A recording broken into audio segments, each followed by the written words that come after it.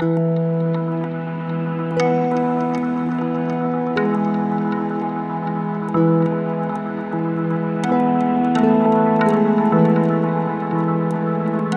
there, this is Mike, and you're listening to Feeling Twisty. I'm really glad you're here. I listened to the Neville Goddard lecture, The Unalloyed, again before recording my previous episode. There's a part of that lecture that reminded me of an experience I had one night. It wasn't a dream, not a sleeping dream. I guess you could call it a waking dream. It seemed to last for years and years. It only lasted a few moments, I think, but it sure seemed like I lived many lives in this experience. I was in bed the entire time, but living this life and many others through the course of this event. I was experiencing the results of every unlovely state I've dwelled in. And in rapid-fire succession, I felt every perceived injustice against me and every hurt that I've caused. It was all judgment and condemnation against those who I thought had wronged me and against myself, most of all against myself. A never-ending torrent of regret and shame. I remember wanting a way out. I couldn't find a way out of this horror. There was nothing I could do to stop this onslaught or change anything. I knew there was a way to move into a different state, but during this, I couldn't. I had no power to get out of it. All there was guilt, shame, condemnation, and I was terrified. Terrified at the complete isolation that I felt, this total separateness that I was experiencing. My body was shaking. My heart was pounding. I just knew. I knew my heart was going to explode at any moment. That's what it felt like. I heard my own voice within me say, "This is hell." And after that voice said, "This is hell," the whole thing stopped. It's still dark outside, and Kim was still sound asleep next to me. In those moments, during that experience that seemed like many lifetimes, I remembered what it felt like when I believed I was this body, this person, this identity named Michael, haunted by my many failures, except in this case, it was everything, all at once, or immediately after, one, then another, and another. Oh my, it was dreadful. Nothing but the darkness of separateness and the finality of just me with one life to live. Now, I said that the unalloyed, or part of that, reminded me of this experience. I'm not going to read the quote here. You can listen to that lecture if you would like. I suggest you do. It's a wonderful lecture. You can find it on YouTube. Just search for Neville Goddard, The Unalloyed. Neville gets into an explanation of the Hebrew characters that make up the name of God and the name of Joshua, or Jesus, same name. But what he said in a nutshell was that hell is living with all of our mistakes, our sins, all the times we've missed the mark, fallen into unlovely states, and never being able to change, to transcend them. That's hell. And that's what I was feeling that night. But the good news is that we can transcend any state, because we've never have been the states that we've dwelled in. A state, as Neville taught it, is a body of beliefs, a phase of experience. And in that state, this state of consciousness comes thoughts, our emotions, our desires come from this state. Me, in a state of poverty, will have vastly different desires and thoughts and reactions than me in a state of financial freedom. It's who I am, who I define myself as, not my true self, but who I say I am and the identity that I walk through life with and see the world and live from. But none of these states that I occupy in a lifetime are ever me, not my true self, and neither are yours. Nothing you've ever been labeled with by seeming others, nothing you've labeled yourself with. None of these things we think that make us who we are really anything at all. Isn't that wonderful? There are many names given to our true nature. The Bible refers to it as the Lord, which is just the word they use in place of the name of God, which is I am. Awareness. Neville uses those words, Lord, God, I am, as well as awareness, consciousness, imagination, interchangeably. You might have heard other terms from other teachers as well. And Pam Grout, I love her writing. She's written a number of books. She has a lot of fun with it. Check her books out. Check out E Squared and her follow-up to that, E Cubed, Pam Grout. Anyway, the point is, it really doesn't matter what name you give your true nature. Regardless of what you call it, there is no journey to take to find it. There's no need to study any ancient manuscripts. No need to study the Bible. That's one of them. And there's no need to learn how to meditate. You don't have to do any of these things. You don't have to change your lifestyle at all. Try to become someone different to discover your true nature. Answer this question for me. Who is aware of the sound of my voice at this moment?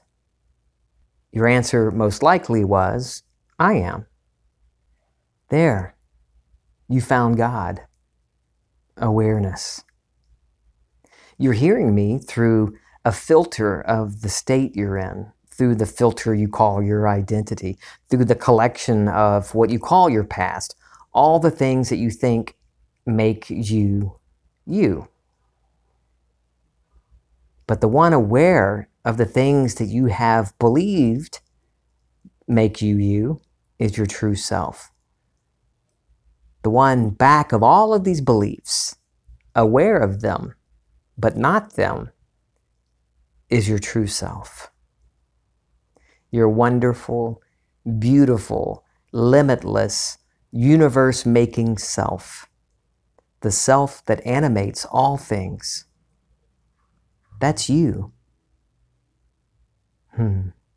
It is. You're not who you've been taught you were. A body with a particular gender, with a name and a nationality, with traditions and social norms. We've all suffered from our own mistaken identity. You are the one aware of those things. God, imagining that you are this person, this separate being walking the earth. Think back years ago when you were a teenager, or maybe even younger. You have memories of those experiences, don't you?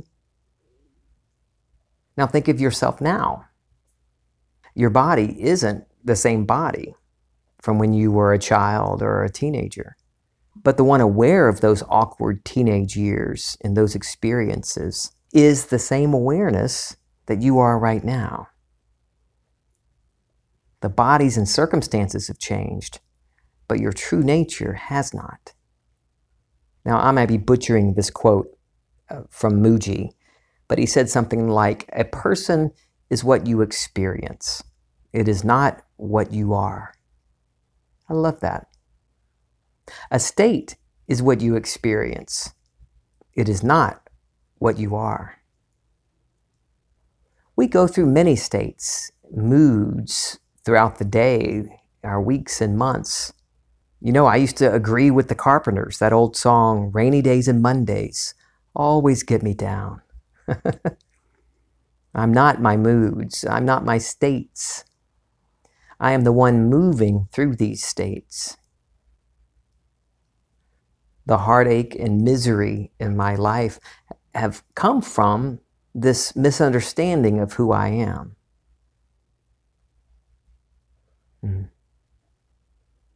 Be still and know that I am God. That's from Psalm 46:10, and what Neville calls the first principle. It isn't a step one on a list of things to do. It is the most important thing, the important thing.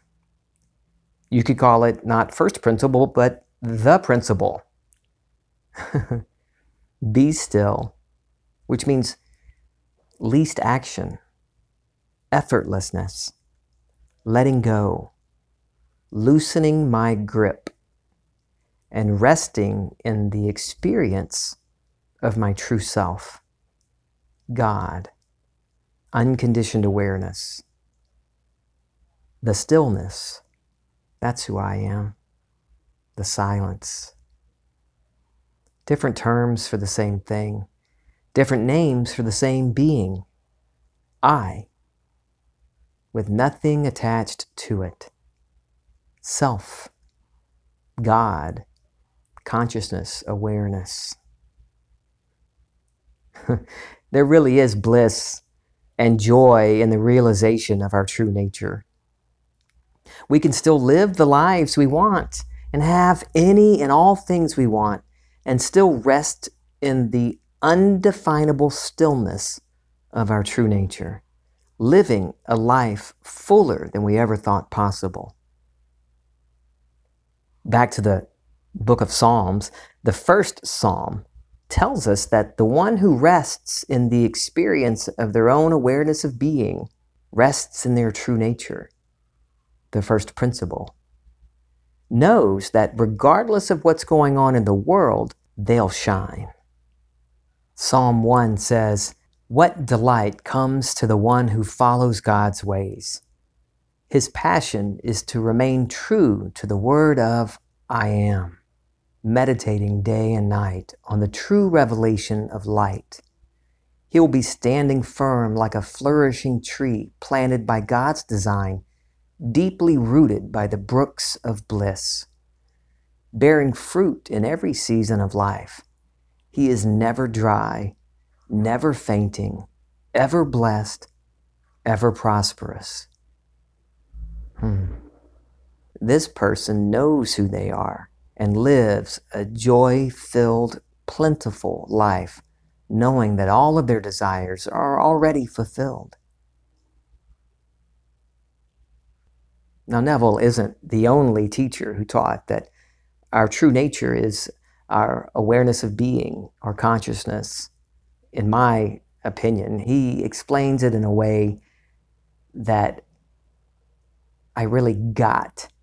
I love the way he teaches, and that's why I use Neville so often. But many teachers have many ways to find or to tap into or to realize our true nature. I've found, for me, that applying the law of assumption, as Neville teaches it, worked wonders. By daily practicing the art of imagining, I couldn't help but begin to notice the difference between who I really am and the states I occupy. One of my favorite verses is Jeremiah 33:3 in the Old Testament.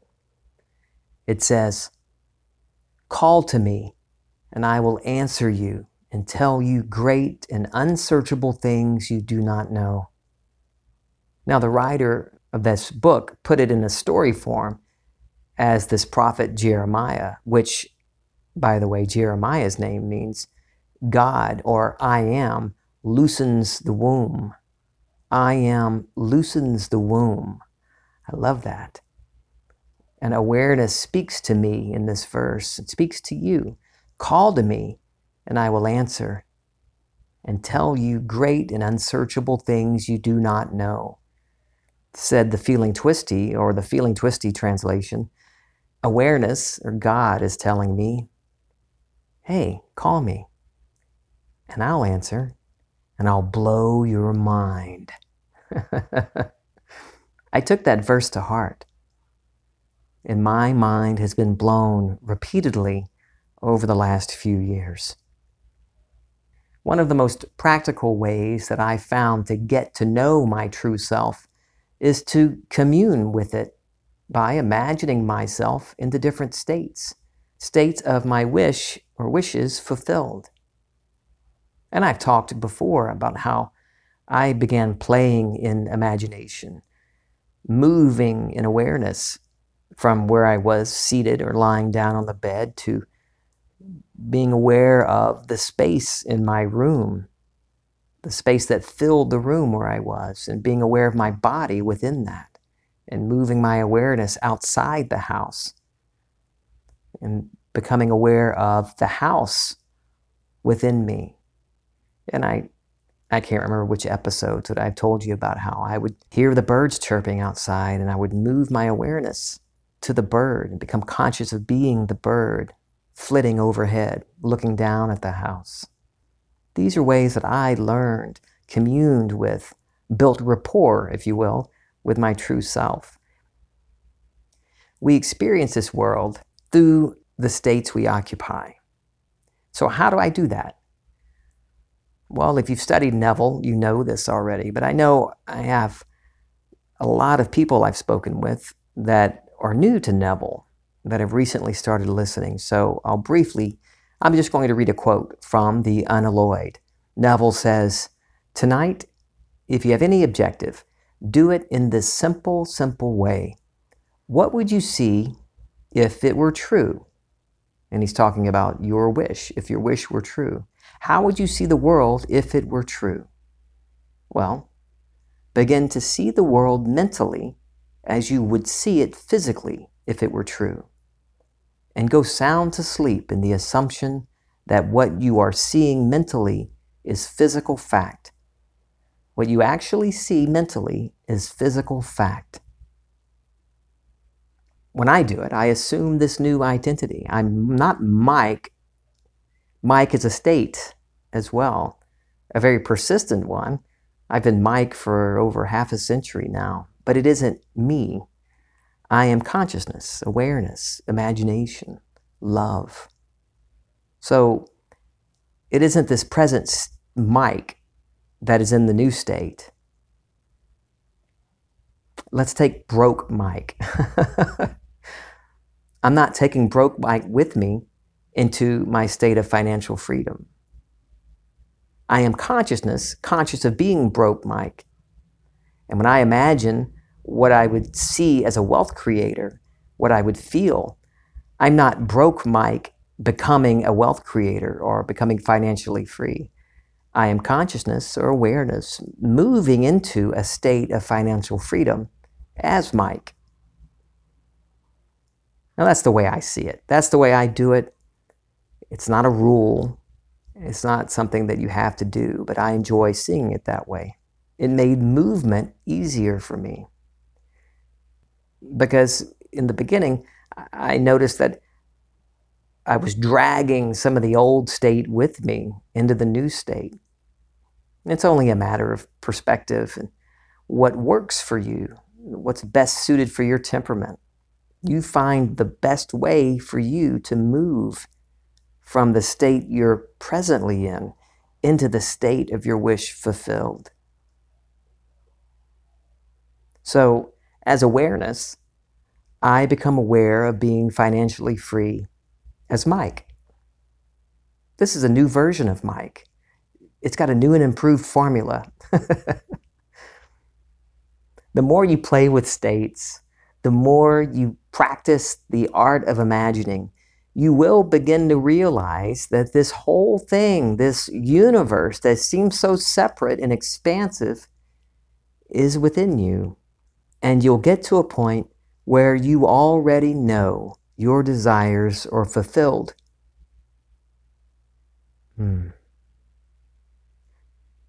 There is indescribable freedom in the realization of your true nature. I'm on episode 202, and I still haven't found words in my language to articulate just how magnificent you are. You're beautiful. I'm beautiful. We're all one. The limitless, experiencing limited states. Now let me tell you a quick story about a very talented artist who turned her career around with one simple shift in awareness. She asked that I keep it anonymous, but she allowed me to share her story with you. She told me, I used to be a struggling artist, but then once I got a really big assignment. I thought, oh, I must be good enough, I guess, but I always sort of doubted, and assignments would halt. They would dry up. Then at a certain point, I got so fed up with it, and I said to myself, look at what you've already done. Nothing can take that away. You will forever be the person that created this. And boom, all of a sudden, everyone wanted me. Now I'm trying to apply that to my whole life. And she added, she's seeing constant movement and feeling better than ever. What a lovely story. She turned her attention from dried up prospects, from lack, toward how talented she is. She celebrated all the wonderful pieces of art she had already created. Jeremiah 33:3, call to me and I'll answer. Call to me, imagination says, and I will answer. You can put the state of your wish fulfilled, the life you've always wanted, in that spot. And it's saying, hey, call to me and I'll answer. Anything we put our attention on with feeling will be answered. Our doubts and worries don't stop the wonderful things that we want from flowing to us or cause them to lose their attraction to us. No. Our doubts and worries just momentarily keep us from seeing those wonderful things, from being aware of their presence in our life already. Nothing is separate from us. Nothing is apart from us. Our bodies, our little personalities, everything is within awareness, within God. Thank you to the woman who shared that wonderful story with me. And thank you for listening. I love you. I'm feeling twisty.